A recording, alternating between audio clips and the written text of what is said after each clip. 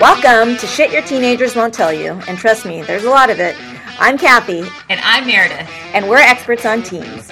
Yes, that's actually a thing. We've worked as college admission officers, prep school administrators, and have coached and mentored thousands of teens in our lifetimes.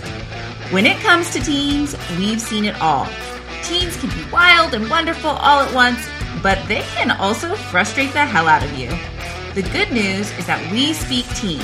So join us every week as we drop knowledge and interview teens and other experts to help you gain valuable insight into your teenager's world. Because parenting is hard AF, but we've got your back.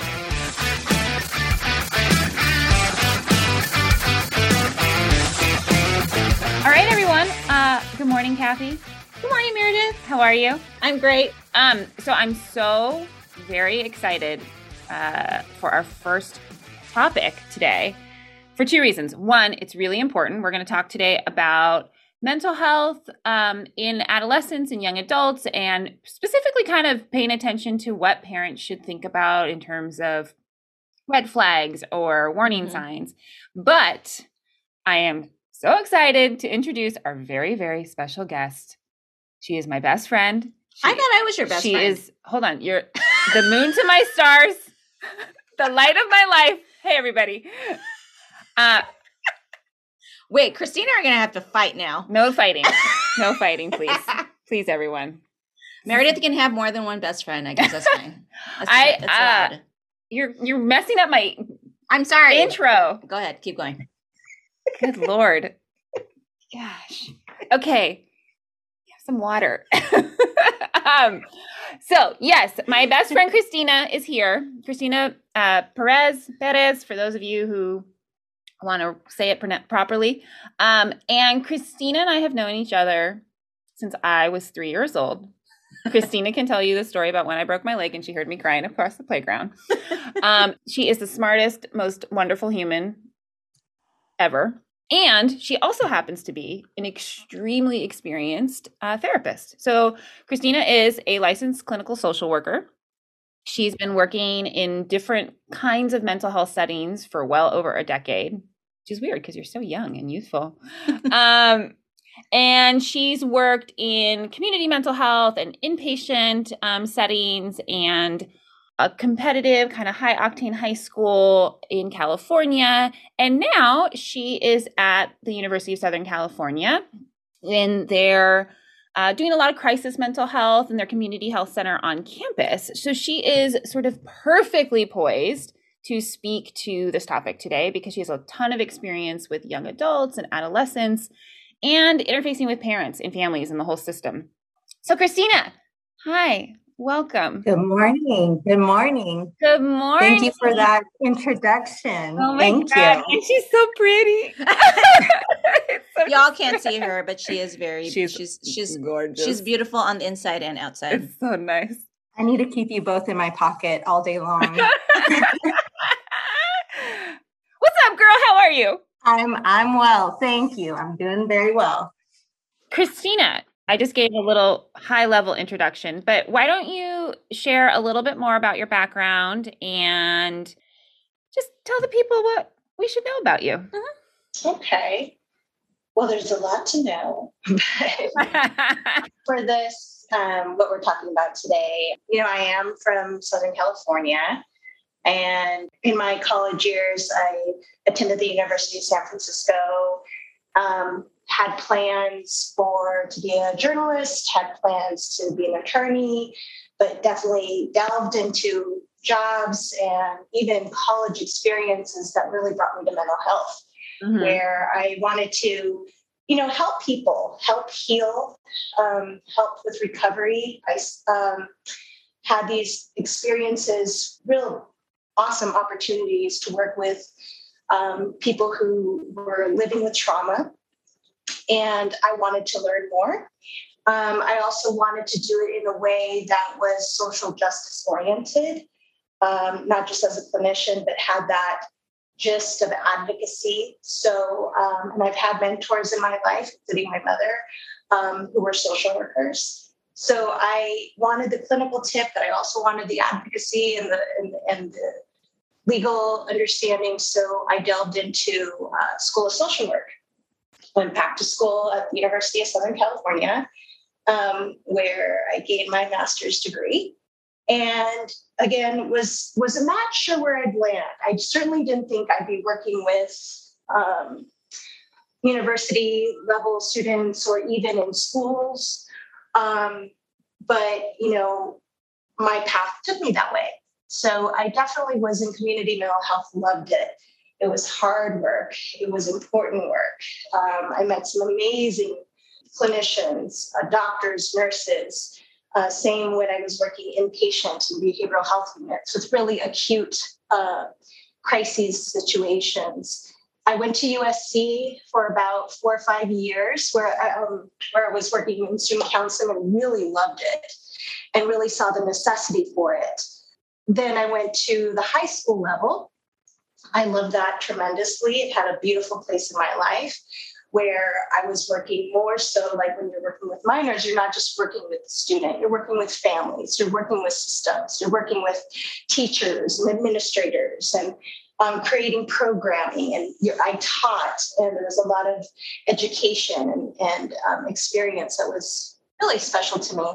And now I am working at USC again. I returned, where I'm definitely on an amazing team of clinicians, generalists, psychiatrists, nurses. We are in a health center, so there's a lot of collaborative work I do, work with a lot of campus partners. I can explain what that means on campus. But again, even at this level where people are 18 and older generally, I still do very much work with families, spouses, important people in people's lives. And, coming out of the pandemic, rolling into a different kind of crisis, we are definitely anecdotally, but also nationally and internationally noticing a different kind of mental health crisis. So it's important work. It's work I'm very passionate about. I love it. It's hard. Yeah. You're so good at it. I mean, first of all, the badassery meter reads so high with Christina. She's sort of been there and done it all. Mm-hmm. I know I've personally benefited from her wisdom and expertise for decades. I feel like I have by osmosis. Yeah, you probably have. And her mother, by the way.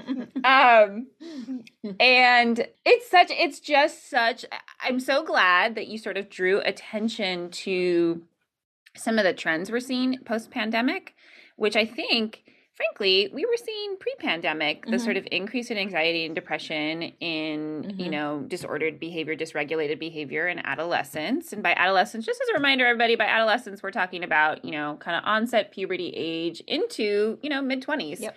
That's sort of the age range that we're kind of referring to. And all of those indicators of mental sort of regulation and wellness have been suffering in that age population for, I think, a really long time. And will continue to. And that's probably another 13 episodes about why. Yep. But I think one of the things that you and me, Kathy, encountered the most in school settings, and Christina, I know when you were in the high school setting, this happened all the time to you as well, is when we run into situations with families where we all kind of know that something's not going great in a student's life. Like there's some behavioral change, there's some mood change, but the family isn't sure if this is just sort of temporary or needs a greater type of attention. So from your experience and perspective, when you're thinking about talking to parents, like what are some of the signs that parents should really be paying attention to that says like, yeah, my kid needs like help? Yeah, it's a really good question. And easy and complex question. But, I think it's important to frame that it is normal, healthy to have episodes of highs and lows, and I think parents can agree on that one. And especially when we can pinpoint, well, there was a disappointment. There was an end of a friendship. There was, a poor performance or even chronic poor performance academically. And they've never struggled like this before when they were in 8th grade, 7th grade, 6th grade, what's happening in high school. So I think when we can pinpoint and we have explanations, boy, does that almost feel relieving, right? But when we are kind of trying to struggle with, well, what do they have to be upset about? That's when I help parents kind of refrain and also look at, well, why are you worried? Like, I'm listening to you. It's important enough where you're coming to me. But it's also, I'm going to preface this as well, responses can change also. Like, my kid used to be the kid who told me everything. Now they're going inward. But we have to investigate that. Reactions can shift. Stressors can change. They never were worried about school before. I'm like, yeah, but there was a transition and now we can kind of assess, we can investigate, right? But some really classic red flags, classic ones that we need to look at and really pay attention to is if there's a sudden and maybe rapid change in their behavior, physical, even their eating is changing, their mood is changing, they're isolating, their appearance, maybe their hygiene is changing, their performance, even like, and I'm not just talking about academically, like sports, whatever club or whatever interest, maybe they're losing interest, maybe anhedonia, they're losing interest in those passions that they used to have. And it's important for me to state that these aren't necessarily only indicators of something mental health wise, but these could be indicators that are happening health wise, right? These are just these are just indicators that something's up, that something's not quite right. Okay, so we don't have to go to the place of oftentimes when parents would tell me about eating or their hair loss or they're picking at their skin or things like that, I wouldn't necessarily say, let's go to mental health. I often would say, let's go check it out at the pediatrician first.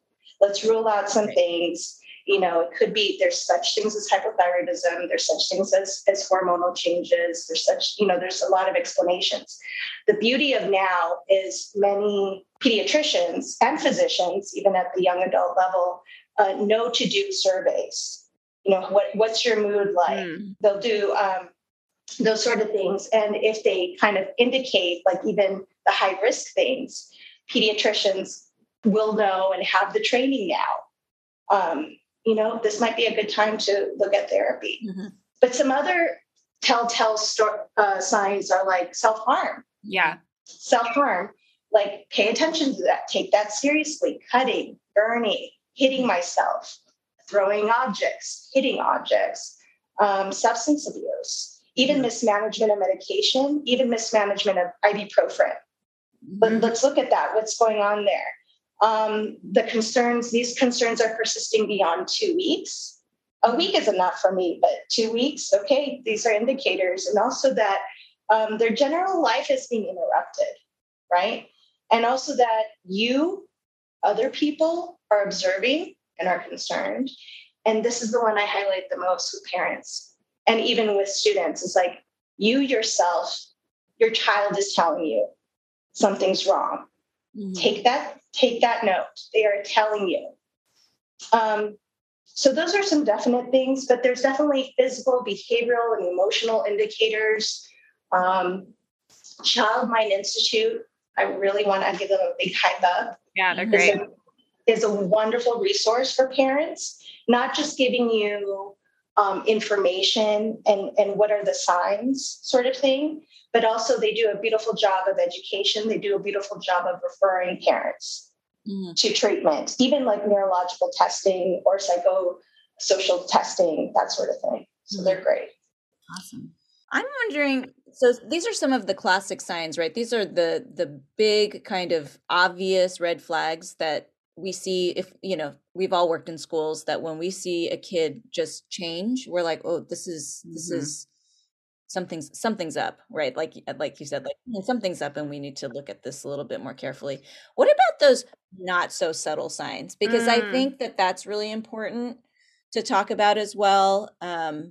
Because I think as a parent, like, I think I'll speak for myself. I often hear parents say, like, I don't know, she seems to be performing like really well. She's doing great. Like, her grades are great. They use grades as a proxy for wellness. Right. Like, her grades are perfect and she's, she's playing lacrosse and everything's going great, but I don't know, I don't know. Like, they just have like a little spidey sense, something that's not quite right. So how do you parse that out as a parent? Well, I would trust, what is that gut about, and I think you're right. I think there was a time where kids would go under the radar because they were performing well. Yeah. Mm-hmm. They still do. Mm-hmm. They still do. I'm not going to say it's long and gone, but like something is telling you that something's not right. And the one thing that I would kind of encourage, and again, I think this is tricky because it depends on your relationship with your child, mm-hmm. right? In general terms, I would kind of help parents attend to, I'm just going to call it maybe an anxiety or a fear. What if I say the wrong thing? What if I'm jumping the gun? What if I, all these what ifs? And I know that comes from a place of like concern and fear and anxiety, right? So I kind of help them have that conversation. And maybe this is a practice that they could do on their own of, what's my gut telling me? What's my gut telling me? And, what if I came, and I've heard you say this in your previous podcasts, even when you were talking with Sophie, of what she really could have used parents or adults saying to her was using an approach of curiosity. Mm-hmm. Mm-hmm. I'm noticing you're doing great at lacrosse and school seems great. And yet, I wonder, are you happy?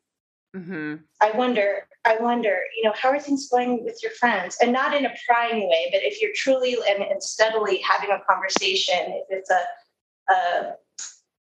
you're in the car, if you're getting coffee, if you're gently easing in and you're coming from a place of curiosity and not intrusion, if that makes sense, mm-hmm. Getting to know that something's up. Well, Mom, everything's fine. Okay. But have in your mind, well, because last night, at dinner, you were really quiet, like having examples. Mm-hmm. Coming from, and can you tell me a little bit about that? And I know sometimes that only takes you so far, but you're also opening up a door of like, I'm observing and you're important. And that's why I'm bringing it up. Mm-hmm. The other thing is like, do they have other adults that they trust that they can confide in? Yep. And also, because it is a village, like even with my own children, it totally takes a village. And I would hope that my kids, if they don't feel comfortable coming to me, can go to other people.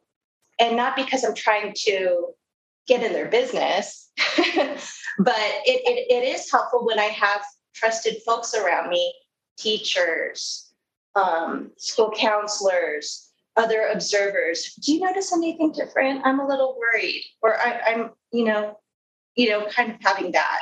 Absolutely. I think that's so important. That's huge. It's a network because we all see students in isolated contexts. And so when you're trying to get a fuller picture, you need to explore and investigate all the puzzle pieces. Okay, I'm noticing something at home. What's happening at school? Well, let me talk to their baseball coach. Yep. Let me get all of the different sort of angles covered.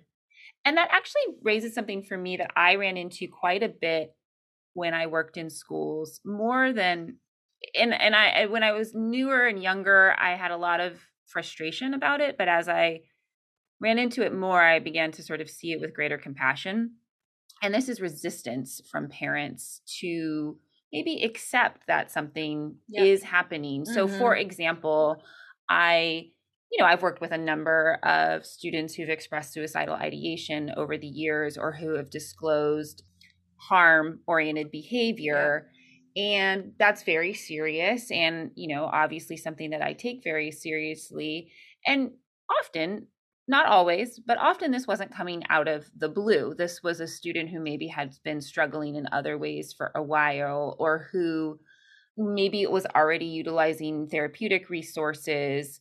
And so when I would bring that to the parents' attention, which is obviously my responsibility as a dean of students, whatever, as in my role as an educator, I could not often, but enough times be met with they're trying to get attention. This is something that they do. Yeah. This is like, that happened Right. last year. It's no It's big deal. It's or- because of They're friends. it's Their because friends are depressed right now, so she Right. thinks she's depressed right. too. I've heard It's that. kind of like Yeah. contagious. Right. And it runs the spectrum, right? And Mhm. early on, I really, that can be very challenging to get a minor child help they need if the parents are not on board. And I began to have more compassion for sort of just the tremendous fear that must be involved for parents to really face Yeah. the reality of their children being unwell in a profound way, and how we all engage in denial in all kinds of ways. But anyway, so I ran into that a lot. I know you ran into that. How did you work with that? Because I know that's something that you encountered. How do you work with resistance when, in your gut, a kid needs a little bit more help, but you're kind of running into these barriers? Or if you have a parent, like if a parent's listening right now and they're like, "Oh yeah, that's me." Like right. I feel very like I have a lot of feelings about mental health and maybe they're not culturally, positive, right? Like, right. Maybe you have a different relationship to like therapy exactly. or mental health, right? I'm Chinese American, and I promise you, I told my family that I was like, I've been in therapy for like a decade, and they're like, "Why are you crazy?" Like like their response is like, "Are you a crazy person? Why would you go to therapy? Like normal people don't do that, right?" So how do you just even as a parent start reckoning with your own beliefs about mental health in order to best support your child? You asked that question so much better than I did. What she said, Christina. Well, I think it's important to know what the resistance is about and to also normalize it. Is this about I'm scared, I feel helpless, I feel like you are telling me I don't know my child, or I'm a bad parent.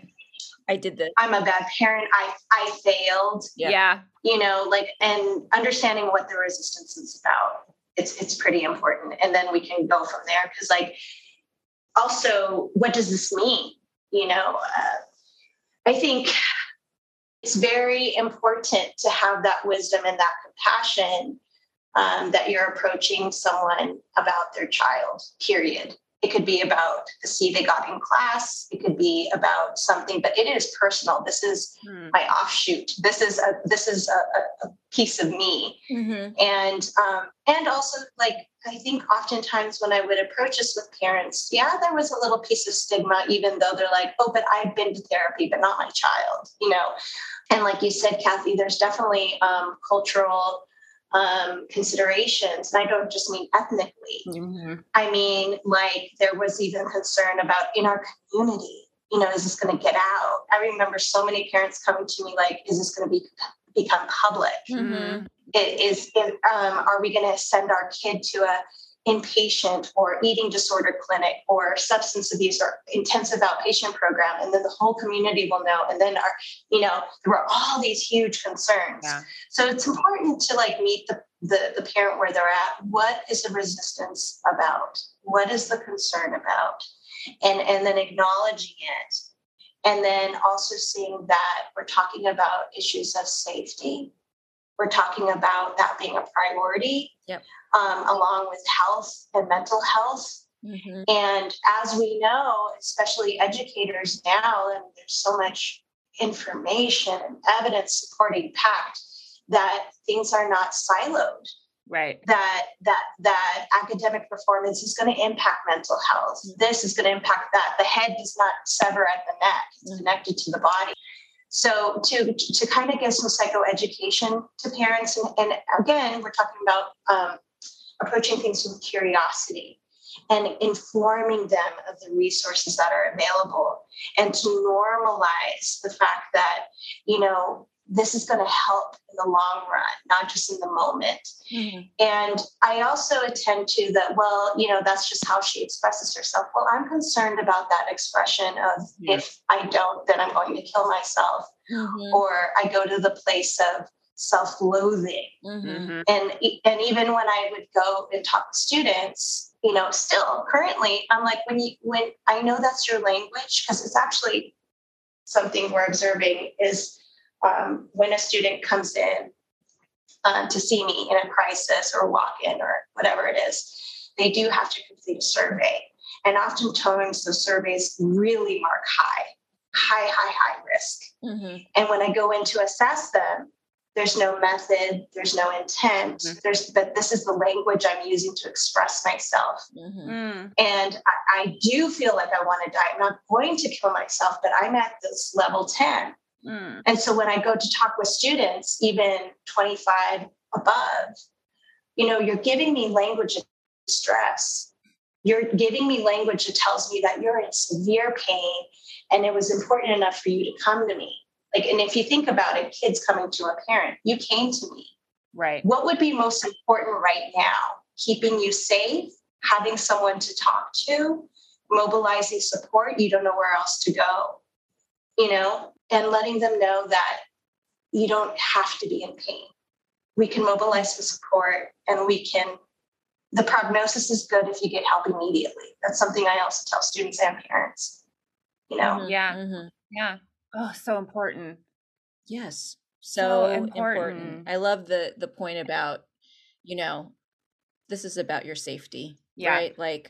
I tell parents to give that message when their kids are resistant to getting help. And, I'm sure you've encountered many young adults, teenagers and adolescents who've not wanted to admit that they need more help because they feel stigma around getting counseling or going into an outpatient or inpatient program, right? And so Meredith and I were actually talking about this earlier.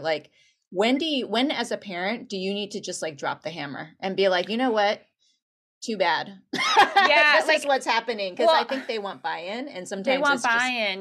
They want or something's not working. You've been trying a intervention therapeutic, and it's not working, right? At what point do you just drop the hammer and say, no, this is we're elevating it to the next level, and this is what it looks like. And how do you have that conversation with a kid, and how do you know as a parent that that's the right thing to do? Well, I think it's especially if they're a minor, it's valuable to have consultation with their treatment team and share what you're seeing at home and what you're hearing from school and all the systems, and say, I'm really concerned. And you might hear the same concern and then talk about the options and review. You can definitely present it as a conversation if appropriate with the student. But I think it's clear if we try these interventions and it did not work, we need to try something else. I think that's the hammer. I think another hammer is your safety. We're not playing with that. We're doing this now.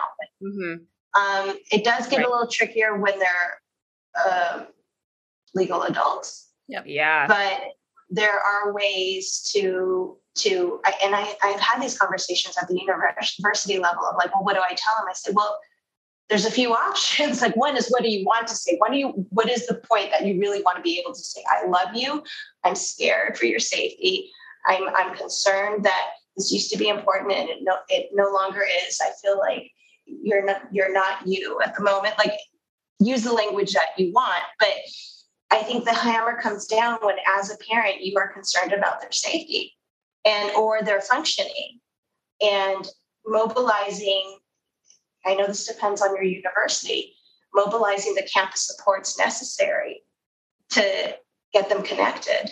I want to underscore something that I think that we've been saying this whole time that's sort of self-evident, but I think bears highlighting, which is that parents, when you're encountering this challenge or where you're having a lot of curiosity and worry about your child, it's not anyone's expectation that you should figure all of that out by yourself, that there's a universe of people, whether that's high school counselors, trusted teachers and advisors, your doctor, your pediatrician, your own therapist, maybe your child's therapist if they're already in therapy, that it's really important when you're in that moment of what do I do and I am worried and I'm a little scared, that is the moment to reach out to that treatment team and get the wisdom of experts who see this stuff all the time, right? It's sort of like with us in college counseling, if a parent is going through the college counseling process and it's their one and only child going through the process, lots of things feel scary and mysterious in a way that to Kathy and I aren't, because we've seen it 5,000 times, right? And same with, there's things that will cross your desk that, you've just frankly seen 1,000 times and dealt with. Yeah. And, I know I'm speaking in very general, broad strokes because I'm doing that kind of with intention because every situation is different. Right. Mm-hmm. Every situation is unique and different. But I think to your point, I think it is really helpful that I'm able to come in and use language and be transparent and directive and saying and moving the ball along with change. It is helpful to hear, okay, so mom's not just blowing this out of proportion, or grandma or whoever it is in your life. I think you're absolutely correct. And that's why even high schools are having the movement of more mental health counselors on campuses, even at the public level, because it takes a village and it takes expertise and it takes support. Yeah. Mm-hmm. There's something that I wanted to touch on. I mean, I feel like this could be an entire separate episode, but one of the things... She's coming back. But because it could fill several episodes. And it's something that we see a lot in the area. I mean, we see it a lot. It's all over the country, but we live in Silicon Valley. And, there was a spate of student suicides, a few years back. And there's been a recent one at Stanford, a very, prominent one because she was a soccer player and she seemed like everything was going great for her. And, it's this idea of around perfectionism, right? And a lot of these kids who have sadly taken their lives in our area in schools, 5 miles from where we're sitting right now, they were very high achieving students. And if you ask the parents, everybody's like, oh, again, this is summarily point, things were going great. Like, and I see this a lot, like perfectionist kids really suffering, right? So how do we change that, Christina? Can you just fix the culture? Fix the culture, Christina.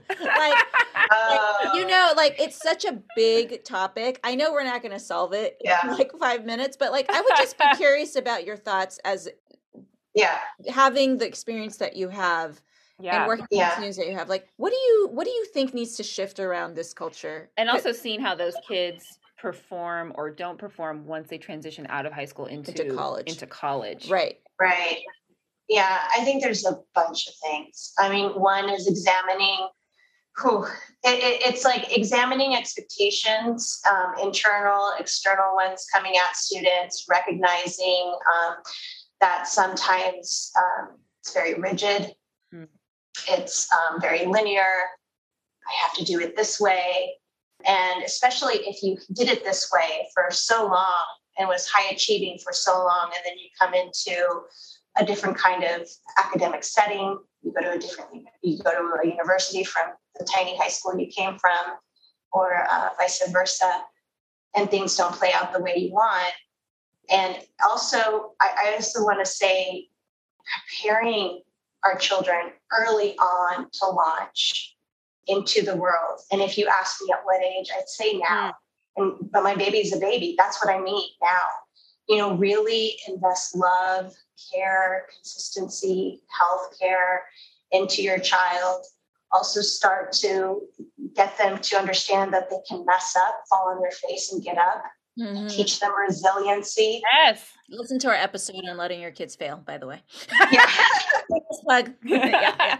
I gotta say that is a health and mental health thing. Intervention is letting your children fail, and also harnessing your own anxiety when that happens and helping them understand how to triumph over disappointment. I mean, this relates to procrastinate, or not procrastinate, that too, but perfectionism, because I have to do it this way. And if I don't, the world is over. It's very black and white thinking, which is also related to suicide. Right? It has to be this way. My world is catastrophic thinking. My life is over. I'm in trouble. There's no way out. So teaching our children how to navigate adversity, teaching them that there's more than one way. Mm-hmm. to succeed, and also having expectations of what is success. Is it, having the CEO job, sacrificing happiness, or, is it my child's healthy, thriving, a good citizen, has value system, and is actually a self-sustainable, So, and I think it's also important, and I hit this at the college level. Sometimes students and parents and guardians aren't aware of what the options are. So when I have a student in crisis, like I dug myself a hole. My life is over. I'm like, that you could take a leave of absence, right? You know that you go to your academic counselor and see what are my options, right? Oftentimes I'm met with what? I didn't realize that. Right. Or did you know that you can advocate for yourself? Also, expectations is an expectation thing. I emailed my professor an hour ago and they have not responded.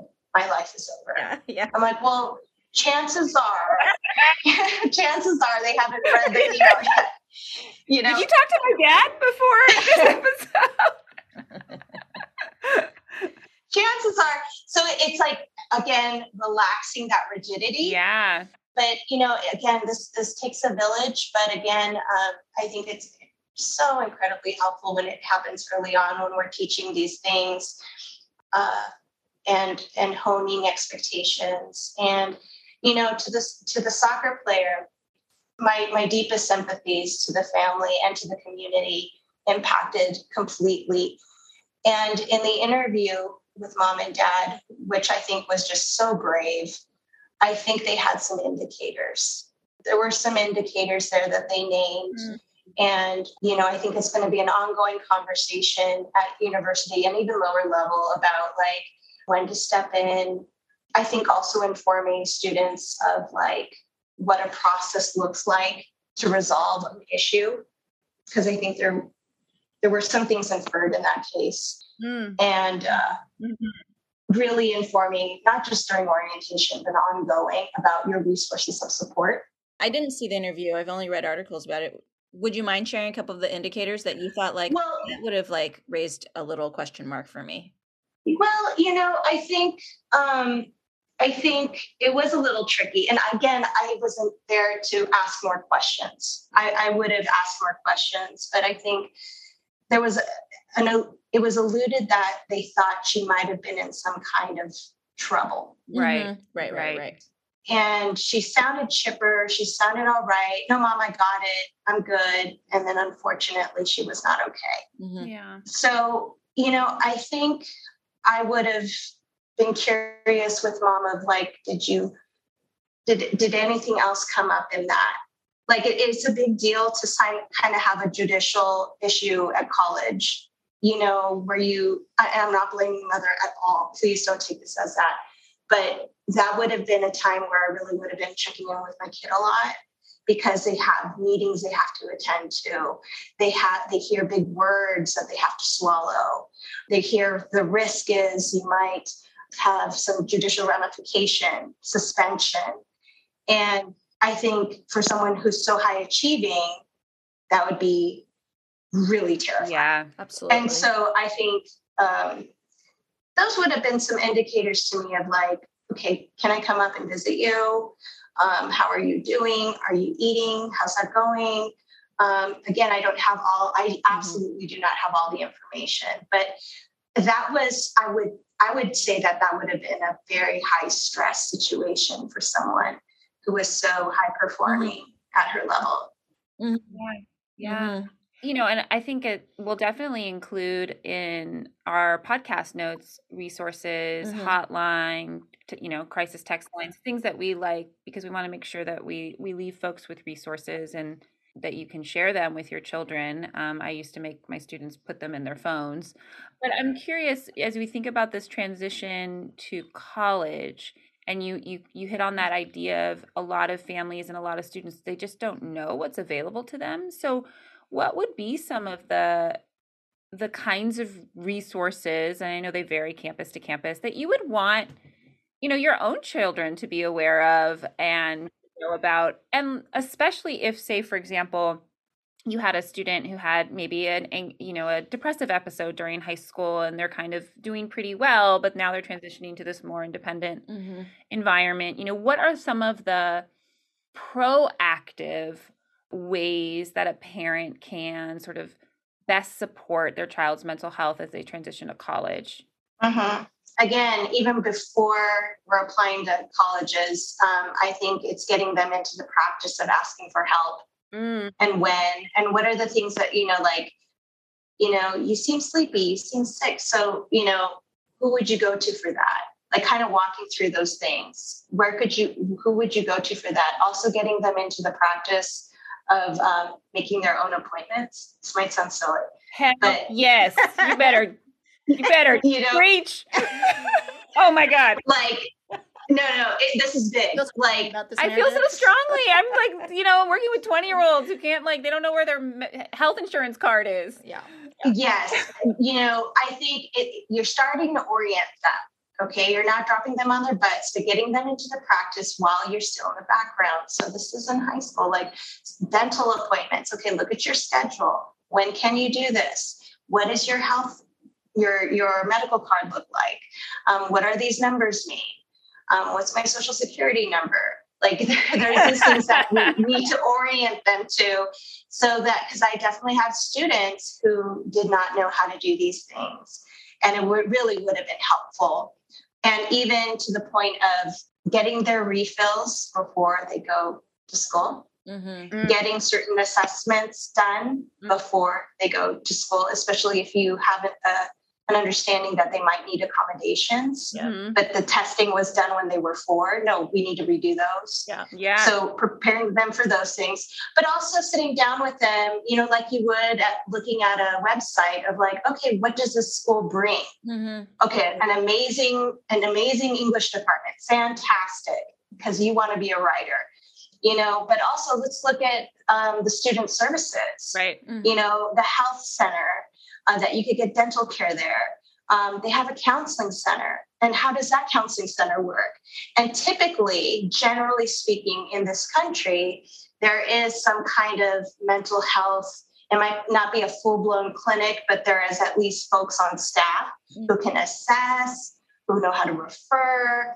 There might be a 24-hour after hours crisis line you can call, even if you're homesick, and also saying for whatever, it's the spectrum.